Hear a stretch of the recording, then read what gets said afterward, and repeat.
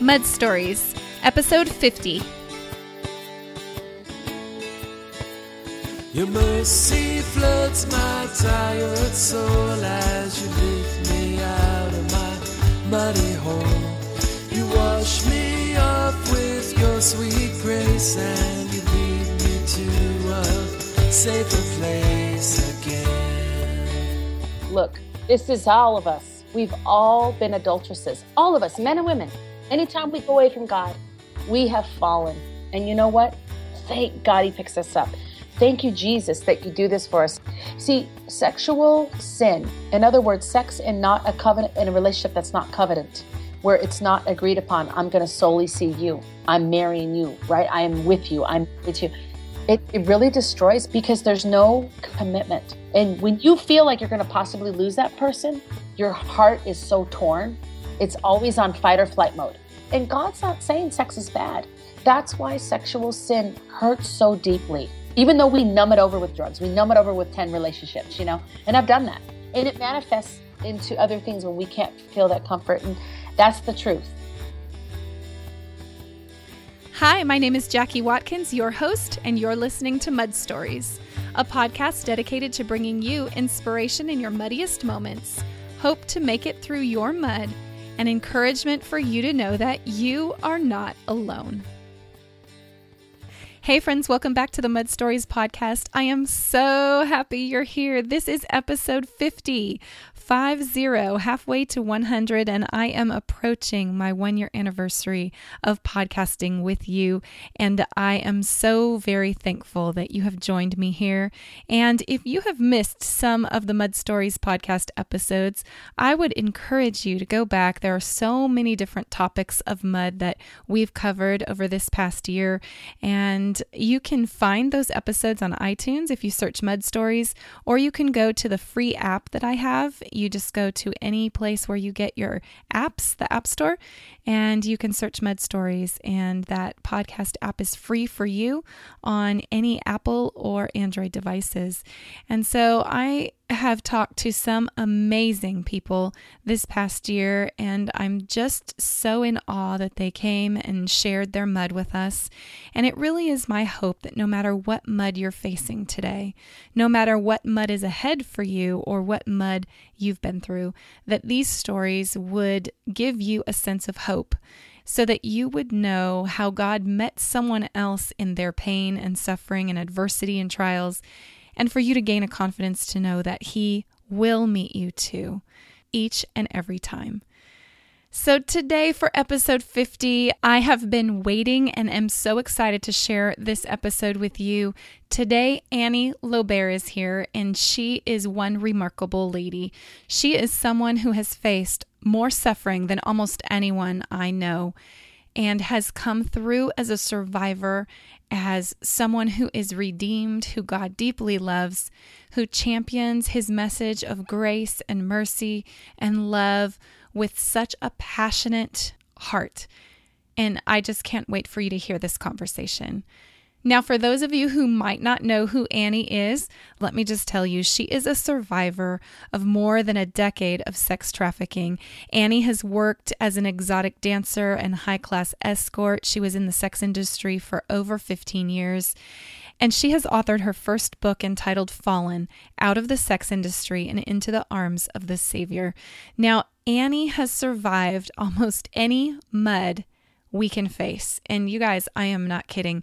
She has survived post-traumatic stress disorder, domestic violence, sexual abuse, childhood abuse, drug addiction, abortions, miscarriages, pornography, anorexia, bulimia, cancer, and drug overdose. And in 2003, she left the sex industry and just really felt as she healed and recovered, she was on a mission to go back and reach those ladies that she had left behind who were still working in Las Vegas as prostitutes and or sex trafficking victims. And so in 2005, Annie founded a nonprofit organization called Hookers for Jesus, whose focus continues to this day to be to hook, which is an outreach organization mission. She gives hope, which is Jesus. She gives help, which includes housing. And she offers healing through Christ and the restoration that he brings for those people who have been in the sex industry or victims of sex trafficking. So Annie founded this house called the Destiny House, which is a safe place for women to live while they're healing from serious trauma and all that they've been through as a result of being sex trafficked. And it is her endless effort to rescue these women and give them hope for their futures. I listened to Annie's book on audiobook, and you guys, you have to hear her book. And I keep telling you, this is not a podcast about book reviews, but her story is such a muddy story that I think you're going to want to hear it for yourself. But today I am very excited to share my conversation with you because Annie is the real deal. She is gut level honest. She is raw. She's engaging and connecting. And, we had never met before this conversation, but I feel like after an hour of talking to her, we've become lifelong friends, and I'm so very thankful. So before we get into our conversation with Annie, I just want to remind you I've created podcast notes for this episode. So if you would like to receive that directly to your email for free, all you have to do is text the words episode 50 with no spaces to the number 33444 and just enter your email, and a PDF of the podcast notes will be sent directly to you. So I know you guys are going to love Annie. She's passionate, persistent. She has a heart for God that is deep and wide, and a love for others, especially those of us who have been entrenched in the mud. And I just know you're going to find this conversation so encouraging and remarkable, and I can't wait for you to hear it. So I will catch you on the other side. And without further delay, here is my conversation with Annie Lobert from Hookers for Jesus. Enjoy. Hey, Annie, welcome to the Mud Stories podcast. I've so been looking forward to talking with you. Yay, I'm so happy to be here. I feel like I've known you for 10 years already. Hello. So fun. I know we had a nice pre-interview chat. It was great. Yeah. Well, I first became aware of you and your ministry. For all those who are out there, I want to tell them about it over a year ago when I went to the very first IF gathering in Austin, Texas.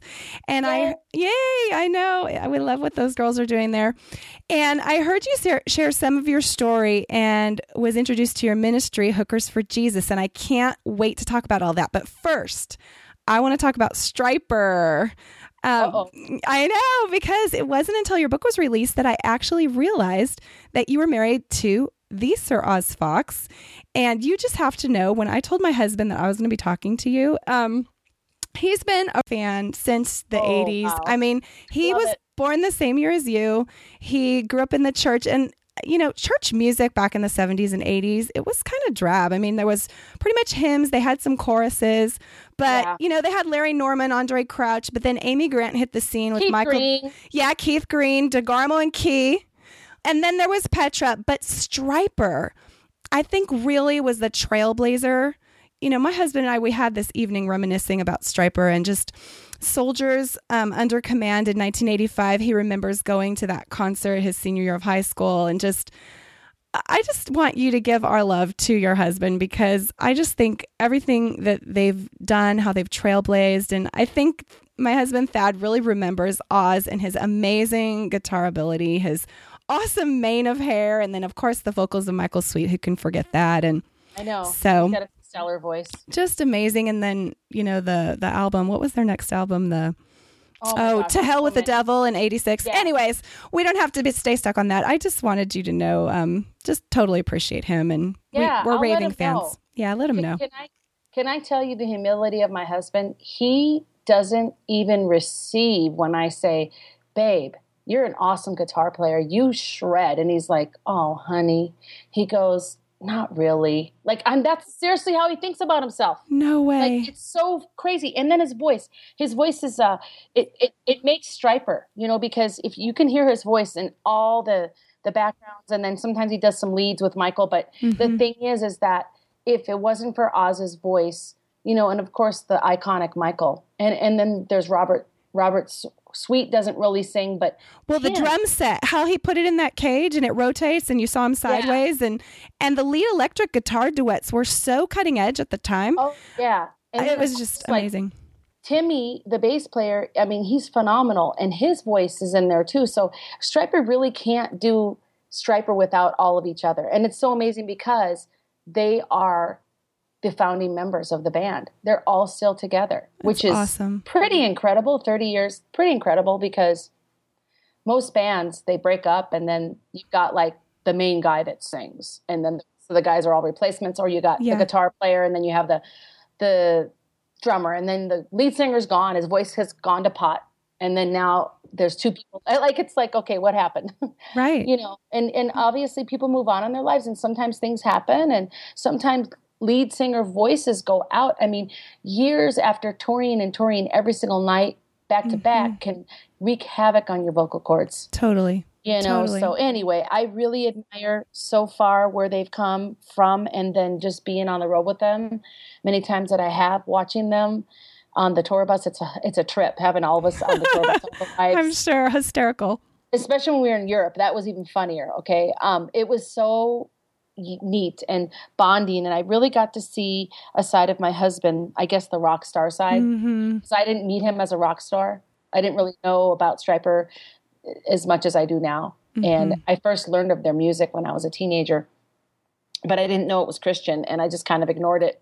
Yeah. And because I was into different types of music back then. But when I started listening to their lyrics and listening to their music when I first met my husband, I started crying like a little baby, and probably because the words really touched me. The words, yeah. And their harmonies were so melodic, you know, their lyrics, and with the harmony and melodies, it was just give him our love. We have not forgotten Stryper, and my husband just in particular as a musician himself. I mean, he has a music theory degree, and we've served in and out of churches, you know, throughout life, and just such a high respect for him as a musician and a person. So Thank you.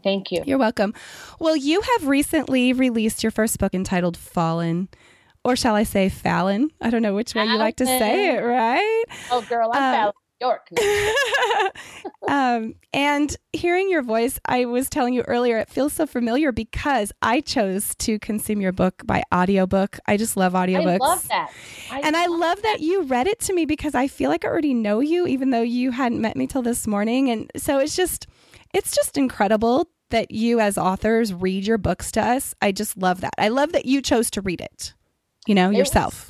Oh my gosh. Can I tell you, it took 4 days to do that, by the way. I bet. And my husband directed it, so I was kind of mad at him. Because he was like, go back to paragraph 2, section 85. And I'm like, look, I said the word right. Don't, you know, and it's so funny because, you know, God really tested me to humble myself to my husband in a newer level. Amazing. Respect his talent of recording, because he can record. He has his own recording studio at home, and that's where we did it. We did it at home. And it's like, okay, who's the boss here? It wasn't me that day. It wasn't you that day. Memo to Annie. I was the talent. He was the director. Nice. So it was quite challenging. But, you know, also reading something out loud, when you read your story out loud, it does a deeper sense of healing, I think, to your soul. Yes. And it also makes it more real. And what I did notice about reading that is that I didn't want it to sound like it was read. I wanted it to sound like I was sitting with you and that we were having coffee. And it did. And I hope it felt like that. It did. It absolutely did. Good. Because I know it's, you know, it's hard to read everything. And this is the thing about the book producers is they're very meticulous. If you mess up anything, you have to redo it. Well, the Excellence showed, I will say, it really did. And I found myself so moved by all you were sharing. In fact, for a couple days, my husband was like, what are you listening to? Like, I took it in the car. I took it to the baseball game. I took it everywhere I went. I just couldn't put it down. It was just so raw and vulnerable and just glorifying to God in the end. I just found myself praising God because of it, because of all he's done for you and all he's done for really all of us. Yeah, I hope that you were thinking about yourself. All of us. Absolutely. Absolutely. I wanted to draw that out in everyone. Like, look. Yes. This is all of us.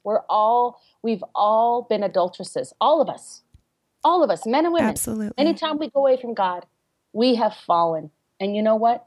Thank God he picks us up.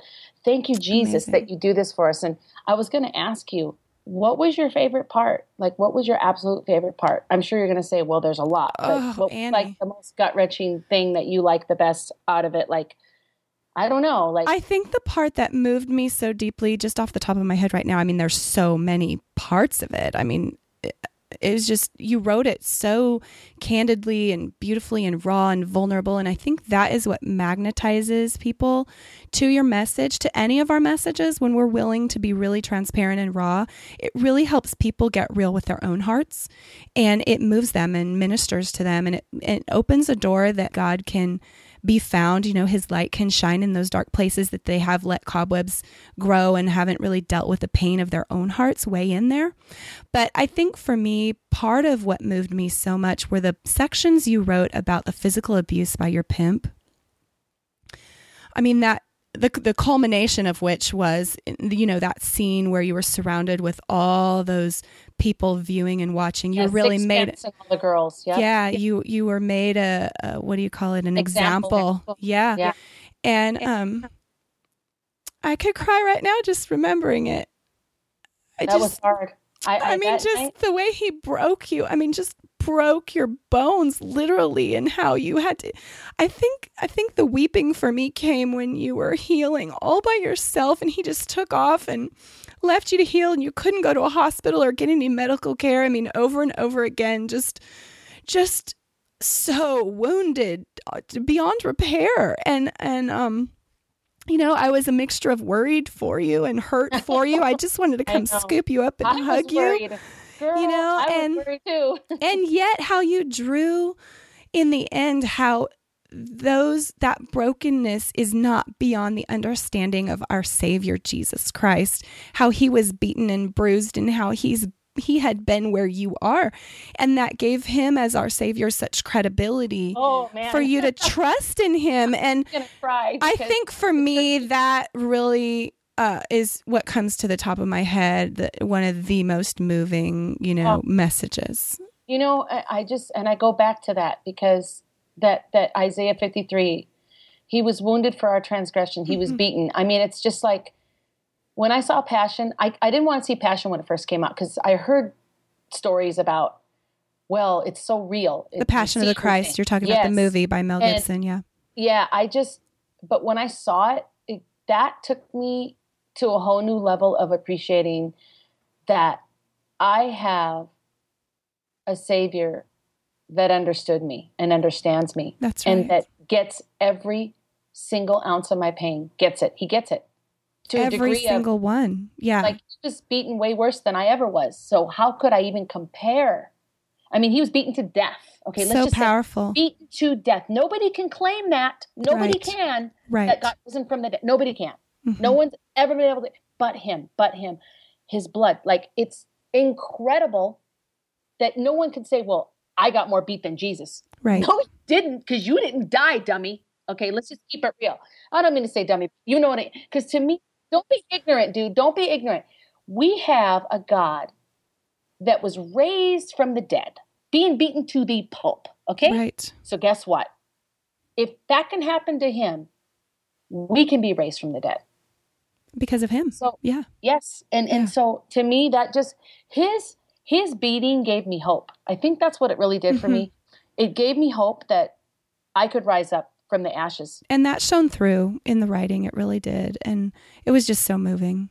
So moving. And I think brings so much hope to so many, you know, which is really the purpose of why we tell our stories, you know, for God to be glorified and for people to meet Christ too, you know, in their deep places. So I want, for anyone not familiar with your story, would you just give them a short picture of the deep mud you've walked through? Yeah, just, I mean, I don't think there's anything that you, in the mud categories, that you haven't faced. I don't really think there is. You tell me if I'm wrong, but maybe just, can you just in a quick synopsis catch people up, and so then we can talk about some of these issues that are going to help others who are listening? I can do it pretty quick, actually. I can probably do it in a couple minutes, but basically, I was a girl that didn't feel loved by her father. I was abused as a child, abused sexually by close friends, and went into teenhood, very rebellious, mad at my father. My father was abused as well, but I did not know this until later in my life. And my father was an angry, dry drunk, basically. And he was abusing my mother.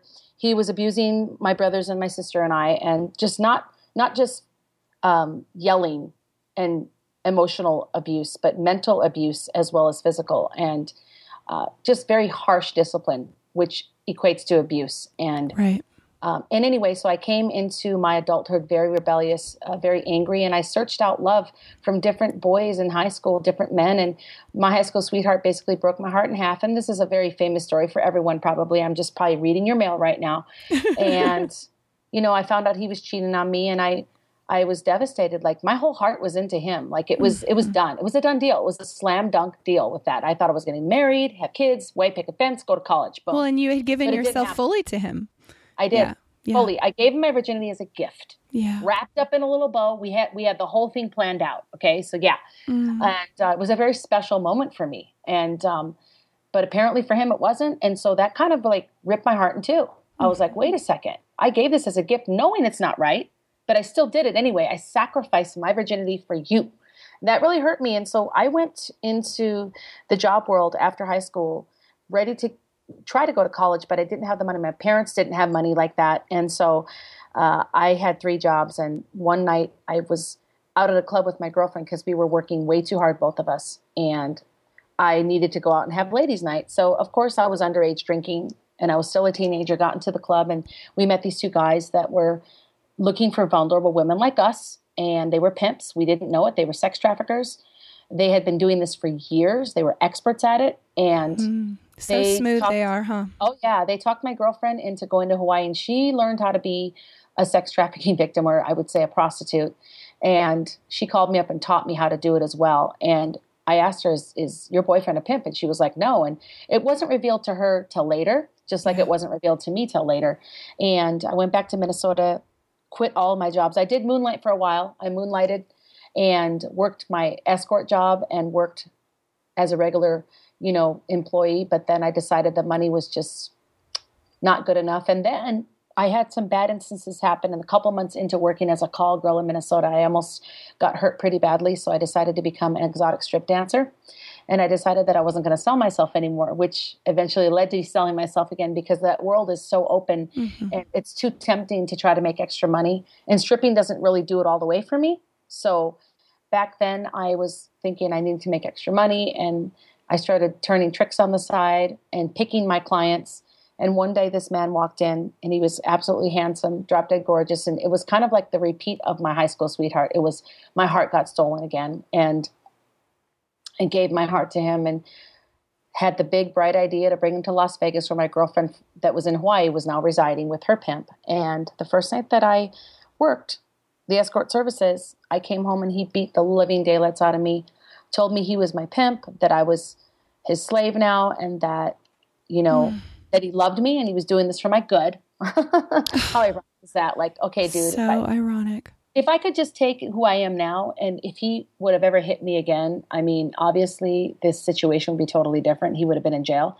But me being the naive little girl and just young in my mind and in love, I couldn't understand what was going on. And then I had flashbacks of my dad hitting my mom. And so it was like a completion of those flashbacks. Yeah. And I was traumatized. Couldn't believe what's happening. And that led into, 16 years off and on in the sex industry, being 10 years a victim of sex trafficking. Crazy. Like, did you talk to your parents during that time, during those years? Off and on. I visited them once every couple of years. There's one point I hadn't seen them for 4 years. It's terrible, right?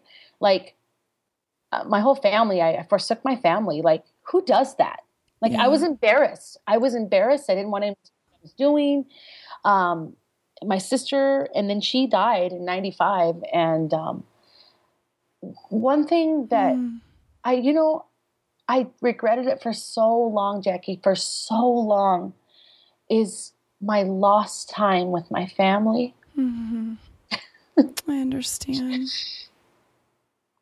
It still grieves me. Yeah. And my sister, not being able to be around her. I think I connected with you about the day your sister died because that was the day my first son was born, December 22nd, 1995. Yeah. And, those kind of tragedies change us. Yeah. And help us see what really matters, whether you're, a sex trafficked victim or not, you're still a real person with a real heart, and when your sister dies, your perspective is shifted.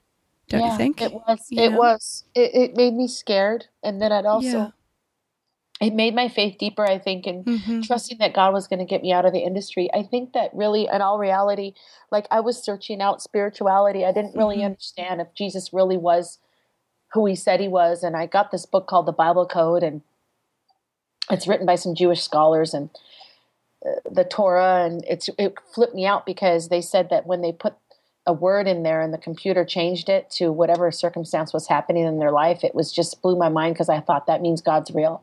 Like the Torah really was written by God. Like it freaked me out and I got so scared, Jackie. I was like, okay, then the next book I got was Angels, something about angels. I can't remember the author's name, but I even got a book on a psychic that wrote about angels. Sylvia Brown, she wrote a book on that too. And actually, her book brought me closer to God. And some people would say, well, she's a psychic. Well, I don't care what you say. God can use anybody. God can use anything. That's right. Whatever the way people would say, the Christians would say, which some of the things I don't always agree with the way Christians view things. I would say fundamentalists, not so much. Yeah, I understand what you're saying. The more freer thinker. I think I'm a kind of a liberal Christian in a way. I think I'm just really open. I'm really open. I mean, Jesus, he was the most liberal.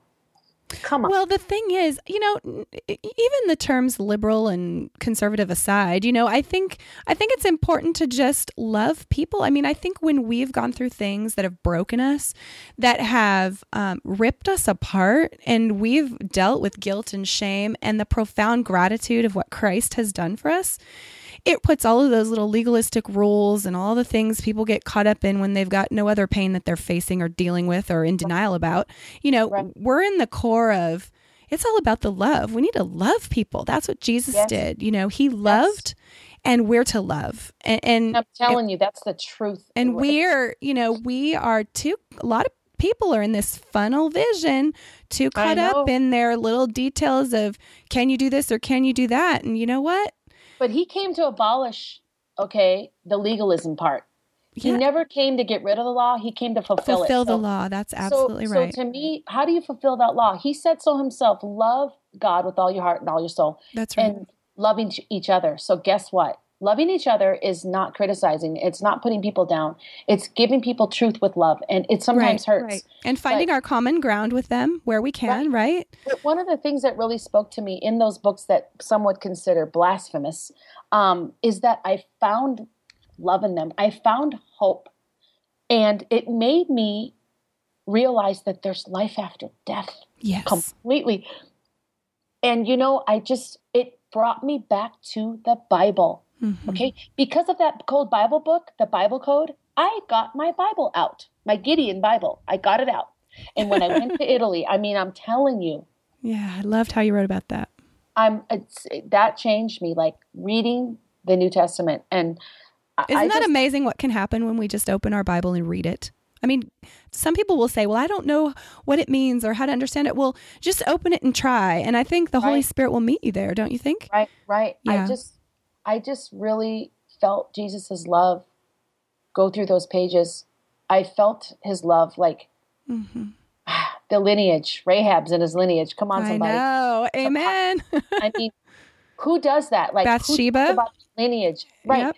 Who talks about adulteresses in their teachings? I mean, look at the woman at the well. I mean, the woman in adultery, like that's who he is. And sin is sin to God. Sin grieves God's heart no matter what. And that's what Christ is for. And he never hated these people. He never looked at them and said, yo, you're evil. Right. Yo.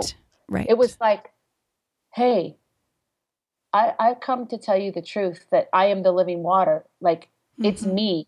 To get to the Father, you must come through me. In other words, you can come. I'm giving you permission to come. You have free choice to come with me. Yes, I see what you're doing. And what? So what? go sin no more. Come with me. That's it was right. like, And he heals us. Right. It's just like, that is so beautiful to me, to have a Savior that understands exactly where we are and how broken we really are and how much we really need him. And that he sees all of us women, how hungry we are for romance, how hungry we are to be honored by men and loved, respected, and how we hunger and thirst for relationship, and how we hunger and thirst for being a mother, for taking care of children, being a mentor. Like, we're so emotional, and he knows that. And I love that about God, because he just doesn't care. He never puts us down for it. Like, he embraces every single orifice that we are, the beauty he created in us. We are the shining crown of beauty for Adam. We are the icing on the cake, man. I receive that. Do you receive that? Absolutely. Absolutely. We are the women of God. We are the queens. We are royalty. And we can have as much Jesus as we want, no matter where we are, no matter what we're facing. And he's with us always. And I've just so comforted by that. Amen. Well, let's talk about the sex trafficking industry for people who aren't aware of it. I'm sure there's not very many people who are unaware of it. I'm hoping. Well, but, you never know. There's probably some new ears right now. Okay. Well, I'd love to enlighten their ears, because we have to do something. And I think beyond, there's so much to talk about: the porn, the strip clubs, the call girls, just everything. I mean, when you were in the industry, you described that you were called a high-class escort.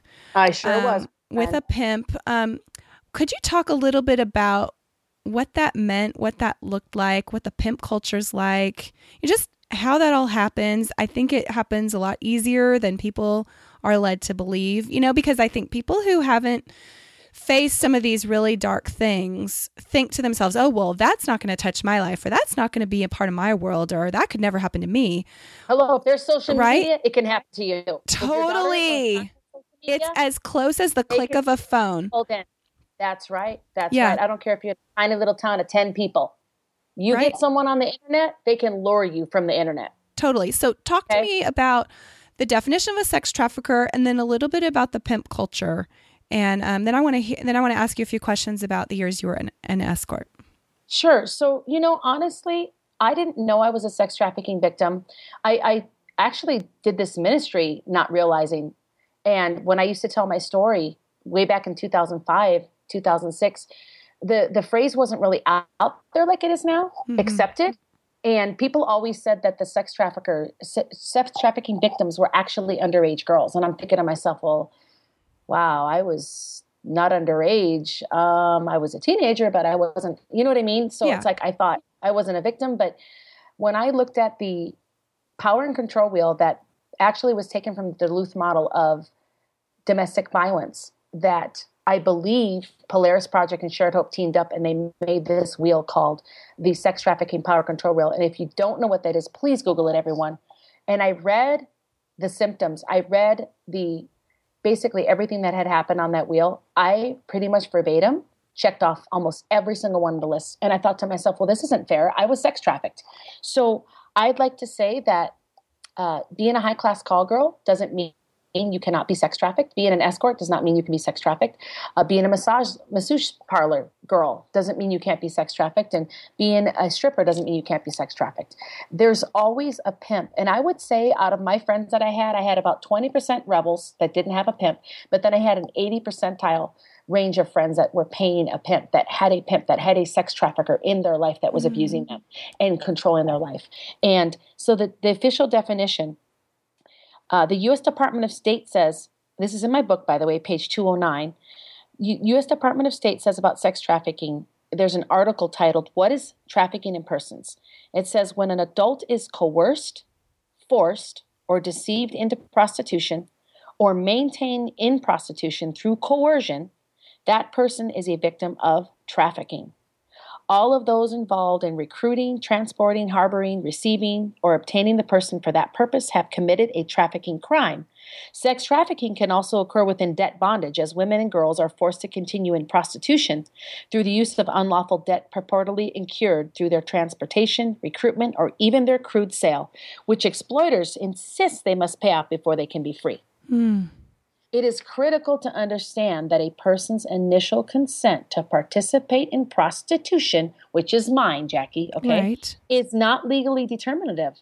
If an individual is therefore held in service through psychological manipulation or physical force, that person is a trafficking victim and should receive the benefits outlined in the United Nations Palmero Protocol and applicable laws. Yes. So ladies out there, Wow. men out there, kids out there, if you're listening, yeah, you can listen 12 and up, okay? Sex trafficking is absolutely real, and it can happen to anyone. And just because someone doesn't have to hold a gun to your head doesn't mean you're not being sex trafficked. If someone's withholding love, if someone's saying to you, well, I won't have a relationship with you unless you sell yourself and give me all the money, you're being sex trafficked. That's right. That's coercion. That's called coercion. And that's thousands of women in the United States. Ladies will sell their hearts to be loved. We will do that. That's what I did. I sold my heart. So that is trafficking. And I hope I'm waking someone up today. I hope so too. Talk about the pimp culture. How because like you had your ID taken away. You had your you earned thousands. Talk about the money, Annie. I mean, each customer would give you how much money? I mean, you would come back with a big wad of cash and you'd have to hand it all over. You had no freedom. Talk about how these women are controlled, really. It's really the majority of the control that I experience from my perspective is a control of the love relationship, of the loyalty, excuse me, to the pimp, loyalty to him, subservience to him, submissiveness to him, and doing exactly what he's asking us to do. And doing it not only because we're afraid, because I was afraid, in fear most of the time. In fact, when I was with him, I was very skinny. I probably weighed like 95, 100 pounds. I was deathly skinny because I didn't eat because I was always on the edge. PTSD constantly.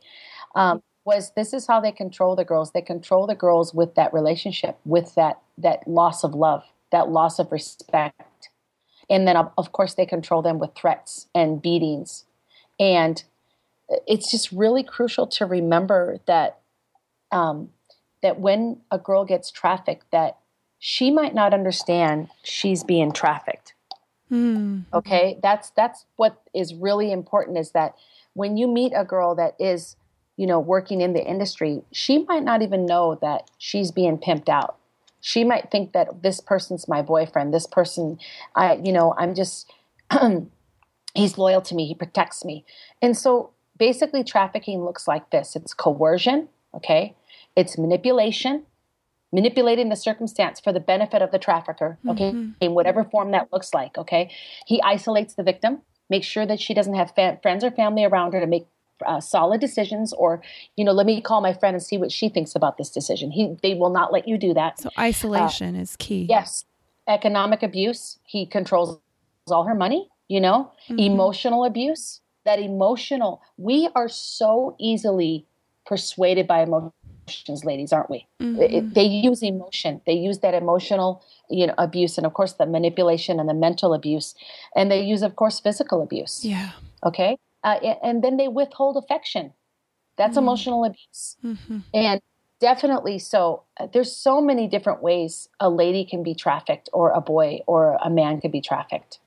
And I say that because traffickers aren't just men. There's females out there too that are doing it. Wow. Unfortunately. Talk to me a little bit about your years working as a high-class escort, because obviously without a demand for the sex industry, we wouldn't have this as a problem. If nobody was willing to pay for sex, if nobody was willing to pay for porn or pay for whatever downloads they do, we wouldn't have the problem and this age-old issue. And I doubt it's going away anytime soon. So in your experience, you have a unique perspective having been in the industry to teach us all. We're all married women. A lot of us are, or have boyfriends or relationships. What is it that these clients are looking for? Because I think we would be surprised who they are, that they're not just creepos. They're like regular people we probably interact with every single day. And, what is it that the industry provides them that they're craving in your experience? I mean, it's so bizarre because every single man that called, you could say they were different. And so you have a different vibe or feeling when you walked in the room and once you got to know them. And how scary. It was weird. I think reading or listening to you read your book to me, I was like nervous every time you knocked on that door. I was like, oh my gosh, is it going to be a normal person or a crazy person? I was like, I don't know how you handled that. And there are crazy ones out there. There's psycho ones out there that want to kill prostitutes. It's sad. It's really, they want to punish the prostitutes because they think they're in sexual sin, but yet they're sleeping with them first and then they punish them. It's like kind of weird to me. Like you're a hypocrite, okay, guy. Even though you're psycho and you're killing prostitutes, you're still a hypocrite. But right. In all reality, there was such sadness in the men that called. A lot of the men, I would say, were single, lonely. Mm-hmm. They were in a corporate ladder somewhere, worked really hard. Some of them were nerds. They just couldn't get anyone. Kind of felt sorry for them. Yeah. And then some of the men were married and dissatisfied with their relationship. Mm-hmm. There's intimacy lost between them and their wives. And a lot of the things that happened with these different men that called was one of the things that overrode a lot of it was porn. A lot of porn addictions first. And it led to calling girls and experimenting and, trying to figure out what's this all about. And it's like these men wanted to have either just a one night stand or some of them, I had a lot of regulars that we were actually having an affair. Like they were believing that we were having an affair. Wow. In their mind that, that I was like their little, whatever, their little chick on the side. And the thing is I always told them the truth. Look, dude, I don't love you. Wow. You are mistaken. You need to pay me. And this is business for me. I don't fall in love with my clients. Okay. And I think me being in that mindset made them like me even more. It was kind of sick, actually. Yeah. Like it's a challenge now. Like, So, but in all reality, in the long run, that always gets us and bites us because I did meet a client that I did fall in love with. Yeah. And it was a relationship I had that actually helped me grow as a person. Mm-hmm. And even though we didn't get married, we got engaged. And so are all the men evil? No. What they're is just evil? Broken too. They're broken and they're looking, and you cannot have supply without demand. And we have, let's just face it, a very broken society. We have a society that worships sex, drugs, rock and roll, success, fame, and fortune. That's what we worship. And that's part of that culture, prostitution. It just is. It's part of answering that demand for what they want. And we have entitlement society. We are so entitled in our country. I wish people could go to a third world country. I mean, I went to Africa and I saw some stuff. And you know what? My heart was broken. Okay.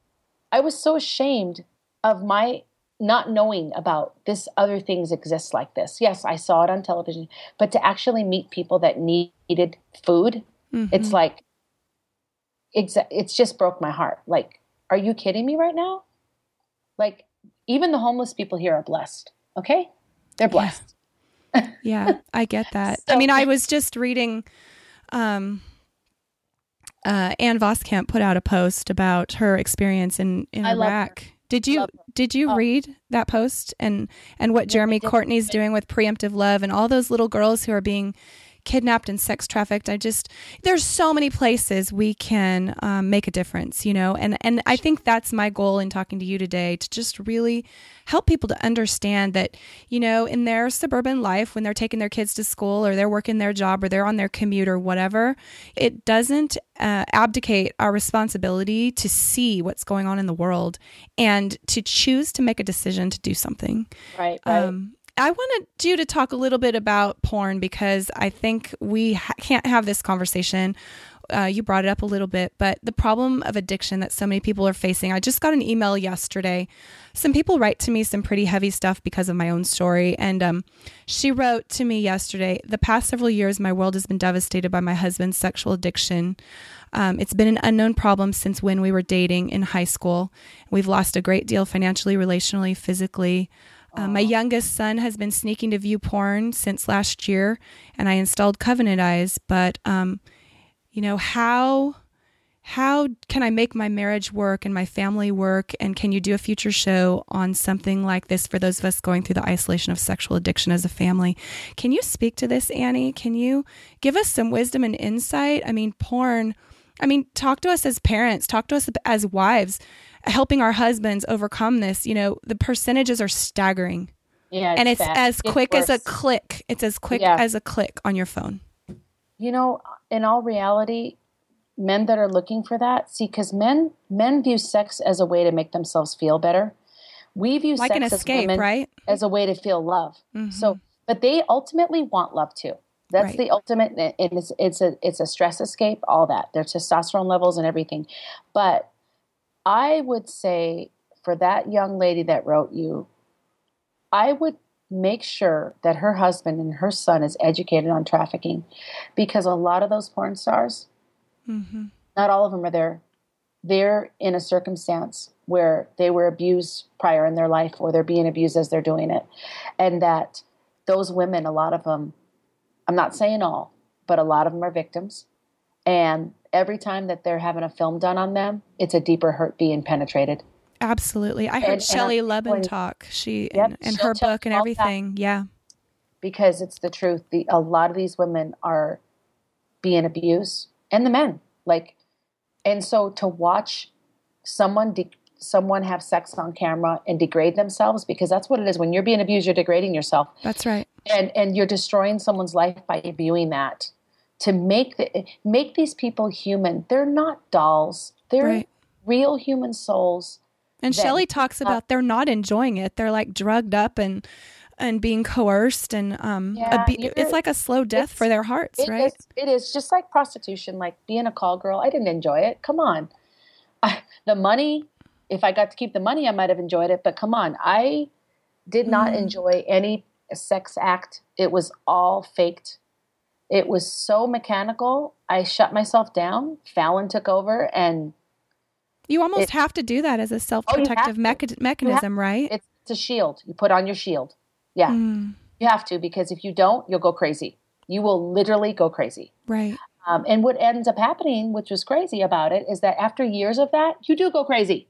Right. You can't, the shell pretty much, it's a human shell. Yeah. So since it's not made by God, it's going to crack. Right. It's going to crack. Mm-hmm. And so our heart gets eventually exposed, and we snap. Which is why the suicide and overdose rate is so high, right? And we have such a high with our drugs and whatever else is going on.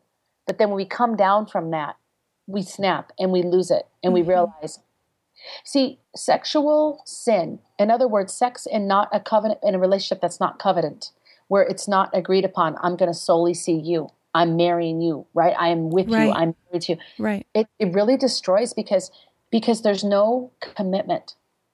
And when you feel like you're going to possibly lose that person, your heart is so torn. Yeah. It's always on fight or flight mode. That's why, and God's not saying sex is bad. That's why sexual sin hurts so deeply. Mm-hmm. Even though we numb it over with drugs, we numb it over with 10 relationships, and I've done that. Or eating. There's a ton of things. Exactly. Mm-hmm. And it manifests into other things when we can't feel that comfort. And so just to encourage that family, I would try to get him educated on that. But the other thing is, I would definitely ask him to go to counseling and make him and the son make a commitment to get counseling and to stop. Yeah. And if that doesn't happen, step number 2, consequences. Yeah. It's so hard for women, isn't it? Family, but listen, there needs to be consequences. He needs to understand this is not going to go on in our relationship anymore if we're going to have a relationship. Because that can be a form of abuse too, right? It is. It is. Why should I compete with someone on the flipping computer? Come on, somebody. Well, because then it escalates, right? It's like one thing leads to the next thing, and then you're being asked to view it in your marriage as a wife. You're being asked to act things out, that are uncomfortable to you or even maybe hurtful to you. These are the secret, deep places that women exist, Annie, and they write to me. A simple word for porn is no. No. It's one sentence. It's one word. No. And I love how you've talked. I listened to your interview with Ryan Reese, and he's so great. I love him. Yeah. And how he him and Crystal. Yeah. And as guys, they were talking about, if you really want to overcome something, if you really want to quit, you can do it. You can get a dumb phone. Yeah. You can get a dumb phone. You can turn off your internet. Right. Sure you can. Don't have any access to iPads or computers. Hello. Yep. Get accountability until you can heal and get some distance because, my husband did we interviewed a couple who wrote a book about the journey through pornography in their marriage in one of my earlier episodes, which I can link to. But, they talked as guys about, you really have to decide it is a battle in your mind and you have to choose no. And stop feeding the wolf. Okay. Stop feeding the bad wolf. That's right. Feed the golden retriever and the black lab. They're so cute. Anyway, I'm a woman. I love. But honestly, and it is a point of this, surrendering your heart to God. And that is like the kicker of it all. If you can surrender your heart to God, God said to the woman in adultery, Jesus said, he said, go and sin no more. Right. She was so devastated by what had happened to her. She had been exposed. Mm-hmm. And I'm pretty sure she was crying, laying down on that ground. Okay. And he said, go and sin no more, and it's like, just stop it, dude. Stop it. Like, surrender your heart to God. There's an intimacy problem here. You are not willing to be intimate with God. So you're putting a substitute, which is sex, in place of what really God wants to talk to you. Right. Jesus wants to get to know you. And it's not a weird sexual gay thing or anything like that. It's just, that's the truth. Okay. Yeah. So, and it takes realness to really get to that intimate place and be willing to open yourself up to all maybe the past hurts that are underneath it all, right? Exactly. There's something brewing that happened a long time ago how you're addicted. Right. When you got shown it to you when you were 8 years old, maybe you got sexually abused. I don't know, men, what you're doing out there, and women too. There is a root to all your behavior problems. Right. Okay. Right. So go search it out. So get brave enough to face it. Yeah. When you knock on the door, he answers. Like it says in the word, knock and I will answer. That's right. So do you want the truth? Do you want to keep running? Run. Doesn't do you any good, does it? It's futility. You have to come home and face you. Look in the mirror. It's okay. God still loves you. People will still love you. In fact, you being open about this and being accountable, let me tell you how beautiful and wonderful intimacy can happen between you and your friends and your family. Okay. Yeah. That's what you really need. You just really need the love of God to hit you and love for people. And on all reality, you're not a weirdo. It's so normal to crave sex. It's so normal. We're built and made for sex. I mean, our human race, we're built and made for creating families, fellowship, raising up generations. I mean, and there's nothing wrong with that. But take it and put your energy in a different place. And when the time is right, okay, when you have to start a family, okay, when you're ready for that relationship, and if you're already in one, to repair that relationship, go for it. There's hope. Yeah, there's hope. There's hope. If I can do it, you can too. And same as I totally agree. Right. Well, and I'd like before I have you share at the end, but I know our time is running short. I want you to share about Hookers for Jesus and all the amazing things you're doing. But before you do, I want you to talk one last thing to the women out there who have experienced and endured sexual abuse, maybe promiscuity in their past, maybe affairs, whatever they've gotten themselves into, and it's maybe in the past and they're now in a covenantal relationship, in a marriage, in a monogamous relationship, but the shame and the guilt and the flashbacks can really affect their current relationship. Sure. How have you personally managed that? I know you're remarried and you are working on that connected sexual relationship in marriage. Can you speak to that and what hope can you bring to them today? Honestly, to speak to the women out there that have been struggling with past relationships and now you're in a brand new covenant relationship, flashbacks, it's so normal. It will occur. And you have to it's a daily walk. You just have to pray. Before you have sex, I pray. And if they come up, share that with your partner and ask him to pray for you. It's nothing better than a husband's prayer over you. And if you need some deeper counseling, please find a good counselor that can listen. Maybe there's some more things and some deeper things that you need to discuss about your past to just get it off your chest. And again, our minds are tricky things. And when you stop feeding those thoughts, if they keep coming up rapidly and in succession over and over and over, definitely get some help. Get some counseling. Right. The other thing is ask God to help you. I mean, that's the first line of defense is we pray and we ask God to help us. Get in your word. This is one thing that I've done when I've gotten tempted or just thinking about the past too much and it's popped up in my head and I keep seeing it, is just crack open your Bible, crack open the New Testament, wherever, go in Psalms, go in Proverbs, whatever. Proverbs always kicks my butt and I like it because it sets me back on to the right way. It's the real thing, right? Yep.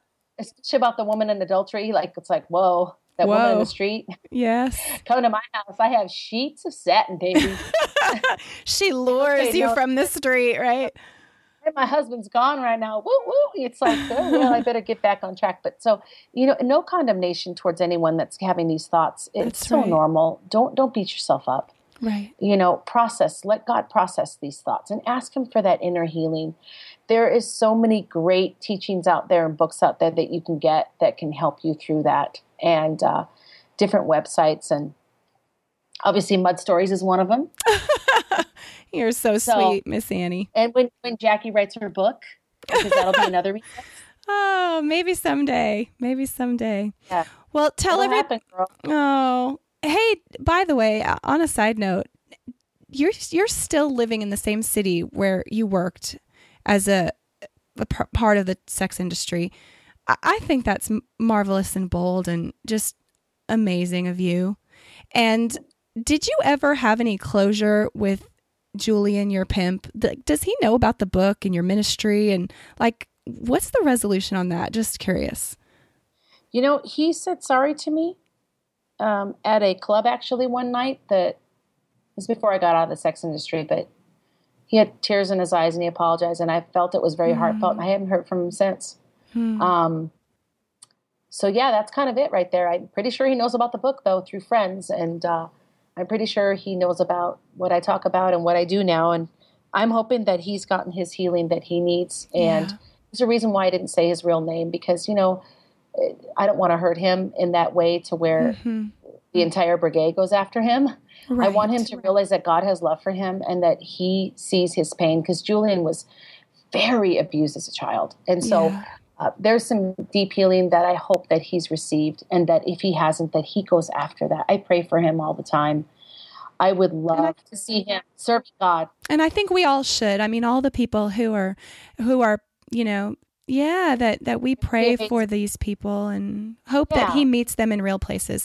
Okay, so you have this ministry, this amazing ministry, and Hookers for Jesus. Tell us about your outreaches that you do. Tell us about the Destiny House. Tell us how we can help and do something and get involved and get behind you. Well, okay, Hookers for Jesus started in 2005, but I didn't officially file for it until 2006, and then we got our nonprofit 2007.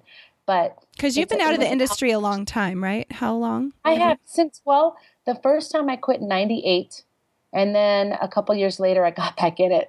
So I officially quit everything August 2nd, 2003. That was post-cancer, post-overdose, right?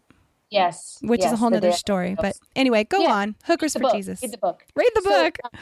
But I went out to the Strip and started reaching out to the women because I felt like I needed to. God told me to. And that just to tell his daughters that he loves them and that they don't have to do this anymore. The ones that are in slavery, to just tell them that there's a way out. Like, if I got out, you can too. And honestly, that developed into eventually the Destiny House, which what we have now. And we have a home that can fit upward of 25 women. Right now we have 10 beds, but if we expand on the other buildings on the property, we can have 25 beds. And we have women in the home right now, and there's been just such beautiful success so far with women coming in here and graduating. And our main focus is the emotional healing. We have a motto here: dream again. about what God has planned for you to do in your life. And discover who you are, discover your purpose, and then develop into the woman that will change the world. That's our motto here, Destiny House. And that's pretty much what the girls do. It's a year program, and they first do 6 months of healing, and then we start vocational training on the 7th month, and then they get a job probably on the 9th or 10th month. And if they need to stay a little longer to save money to get their own place and car, they can stay here to do that. So, yeah, they become different women when they leave here. They're a completely 180-degree person when they leave this program and when they leave the fold of what we're helping them do here. And then we stay in contact with all the ladies basically indefinitely. And we do a year intensive checkup with them to make sure they're on the right track and they're doing well at their job and progressing towards whatever career that they want, their college or whatever they have going on in their lives. And basically it's, I just want to rebuild these women with the love of God. That's what it is. So it's beautiful.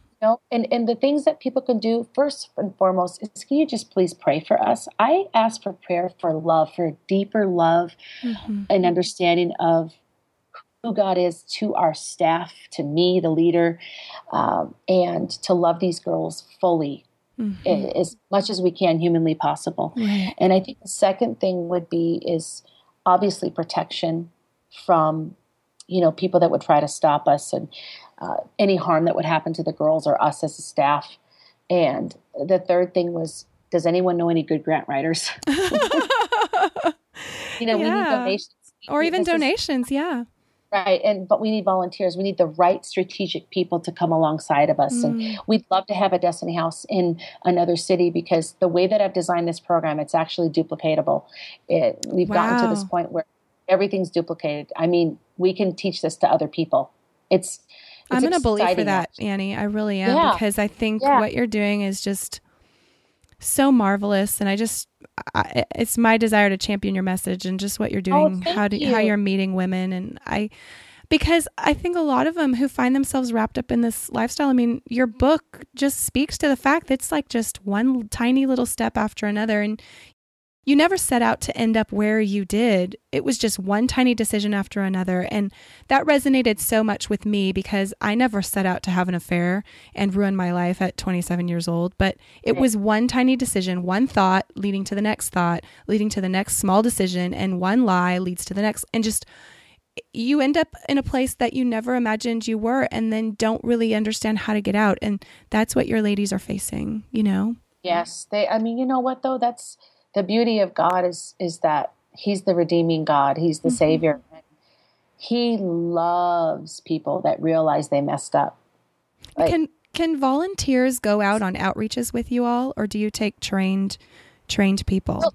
Well, they have to be trained first. Yeah. But they're welcome to come. Yes. We love it. I mean, especially if they're local. Local's better.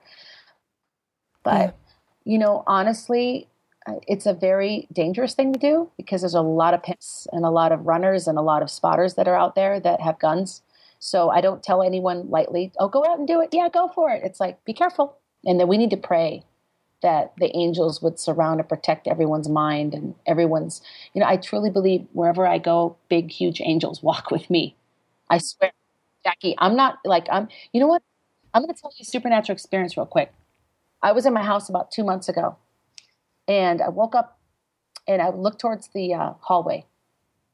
I had 2 different visions, 2 angels.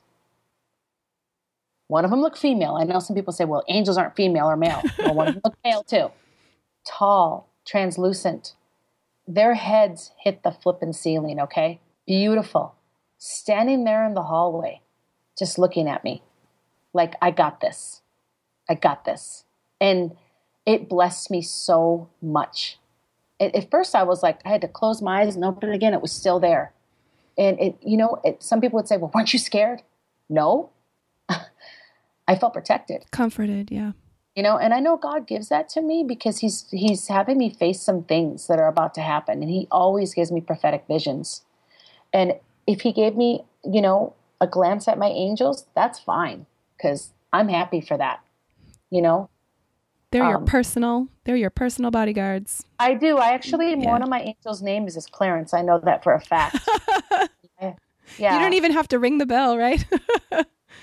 Oh. Yeah. It's Clarence and the one named George. So, I mean, it sounds weird for me to say that, but I know that angels surround me. We don't worship angels, obviously, but they are God's messengers and they are God's protectors and they are God's doers. If we ask God to do something, angels are immediately dispatched. They do the work of God. So come on, angels, are you out there? Come on. Oh, well, what a joy, just pure delight it's been for me to get to talk to you today. I just admire you so and what you're doing and how you're serving God in your space. And so one. Tell everybody where they can find you online and how they can look everything up. Of course, I'll have it all in the show notes in the links there, but just tell everybody. Simple. Hookersforjesus.net, and I did that on purpose because it's a fishnet. And if some of you are hating on the name, stop judging, okay? Because Matthew 4:19 says, I will teach you how to fish for people. So if you have a name problem, take it up with God because we're not going to change it, not to offend anyone. I have a lot of people that love it and hate it at the same time. So hookersforjesus.net. And we're on Twitter as well, Hookers for Jesus. And then, of course, I have Annie Lobert on Twitter and Annie Lobert on Facebook and Hookers for Jesus on Facebook. Okay. You can email us. You can write us on Facebook. And honestly, we love people. We really do. And we love anyone that is broken, anyone that's, come to find out that they thought they weren't broken, but they really are. Right. We love Pharisees. We love Sadducees. Yeah, bring them on, right? Yeah. I mean, you even go to the porn conventions and share Jesus there. I love the porn conventions. Those are my people. Those are my people. Kind of like Moses. Those are my people. My people go, Pharaoh. Right. Yeah. And how beautiful when they find Jesus and you can witness that. Yeah. They're just what I want to really, make Christians aware of is that, sometimes people in life, they're not going to be perfect and they're not going to look like you. And we can't be the kind of Christians that say, be like me, because God's created everyone to be very individual. And I have found that the most love I've ever felt in different circumstances have been from people that didn't believe in Jesus. Amazing. And it's like, lead by example. You know what? If we don't have love, it says in 1 Corinthians 13, we don't have anything. We're just making noise. I don't want to be that person. I want to have the love of God inside of me for everyone. Tolerance and understanding, compassion, embracing, accepting, not rejecting, not judging, not criticizing, not putting people in a legal box. Let's love for real. Let's love to the best of our ability. And if you don't know how to do that, study love. Study that love. Study it in Logos. Get books on it. Whatever you got to do, read up on it, see what it looks like, figure it out, and let God use you. Yeah. Well, receive his love, and then he empowers us to love, right? Yes, love yourself. I can't amen all of what you just said enough. And I think that's why I feel so connected and resonate with you and your message, because yes, amen, amen, amen. So thank you so much, Annie, for joining us today. Welcome. I hope you have an amazing day. We're going to have to make this into 2 shows, just let you know. I know. Hopefully they hung in there with us. Hopefully they did. All right. So. Well, have an amazing day. You too. It was nice to meet you and talk to you. You too. You're awesome. I love God stories. Thank you. All right, Annie. Have an amazing day. Thanks again. You too. God bless you, girl. Okay, you too. Bye-bye. All right, bye-bye. Well, that's all for this episode. Wasn't she amazing? And wasn't all that she shared just so critical and important to what's happening today? I can't be more thankful for the work that she's doing, and it's my desire that many people would hear the words that she has shared with us today. And so if you have enjoyed this podcast, I would love it if you would head over to iTunes and do two things. If you'd subscribe to this podcast, and secondly, if you would leave a rating or review. Subscribing or leaving a rating or review helps iTunes show this podcast to more people, and more people can be encouraged by the mud that's being shared here by our amazing guests. And I have much more for you to come this summer. I'm really excited, and I'm hoping you'll hang in there and join me, and that you'll return again and again to be encouraged by these mud stories. And if there's someone in your real life that you think would enjoy hearing Annie's words, I'd be so honored if you would send them a text, send them an email, share this podcast with those people that need to hear it. And I know word of mouth is the best way for us to spread the word about mud stories. And so if you would partner with me and help me get the word out, I would appreciate that so very much. As usual, you can find all the links mentioned to this episode over on the show notes page at JackieWatkins.com/episode 50. And over there, I have a couple of Annie's video testimonies for you. You can watch those. Also, I have linked to the MSNBC documentary series, which is featuring Annie in 2 of its 5 episodes that are airing this month of June 2015. And they're incredible. Annie and Hookers for Jesus are featured in 2 of the 5 episodes over there at MSNBC. The first one is called Sex Slaves Las Vegas, and the second one, which will air Sunday night, June 28th, 2015, is entitled Sex Slaves Escorts. And so I hope that you will take some time to check that out, check out Annie's website, all that she's doing. It's incredible, amazing, and if you feel compelled in your heart to partner with Annie in her ministry, she would love it if you would pray for her, pray for them as they minister and meet these women and the needs that they have in recovery.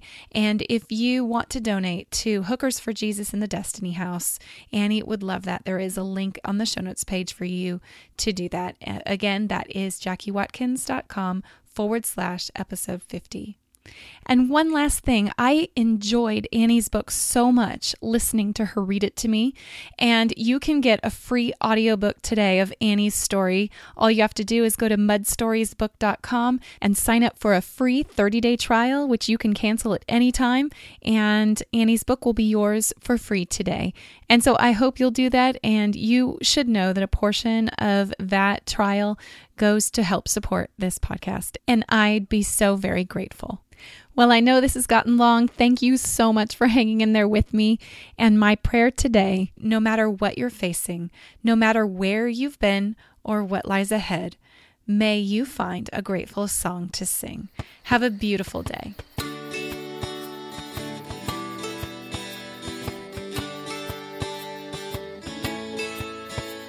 A never-ending mob of fails to press upon my mind. I pull the shade that leaves me a little bit blind. I cannot see beyond the blame, and I never will find a way out.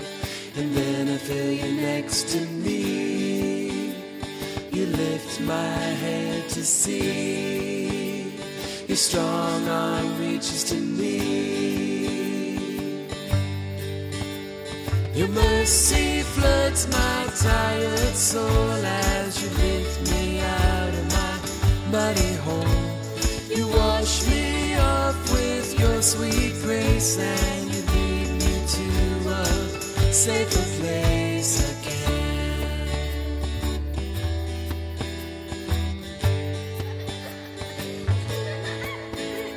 A never-ending marble fails to press upon my mind. I pull a shade that leaves me a little bit blind. I cannot see beyond the blame, and I never will find a way out. And then I feel you next to me. You lift my head to see. Your strong arm reaches to me. Your mercy floods my tired soul as you lift me out of my muddy hole. You wash me off with your sweet grace, and you lead me to a safer place. You overwhelm my broken thoughts, and you mend my lost and damaged heart. I find myself where I belong, in your safe embrace. grateful song to sing, a grateful song to sing, a grateful song.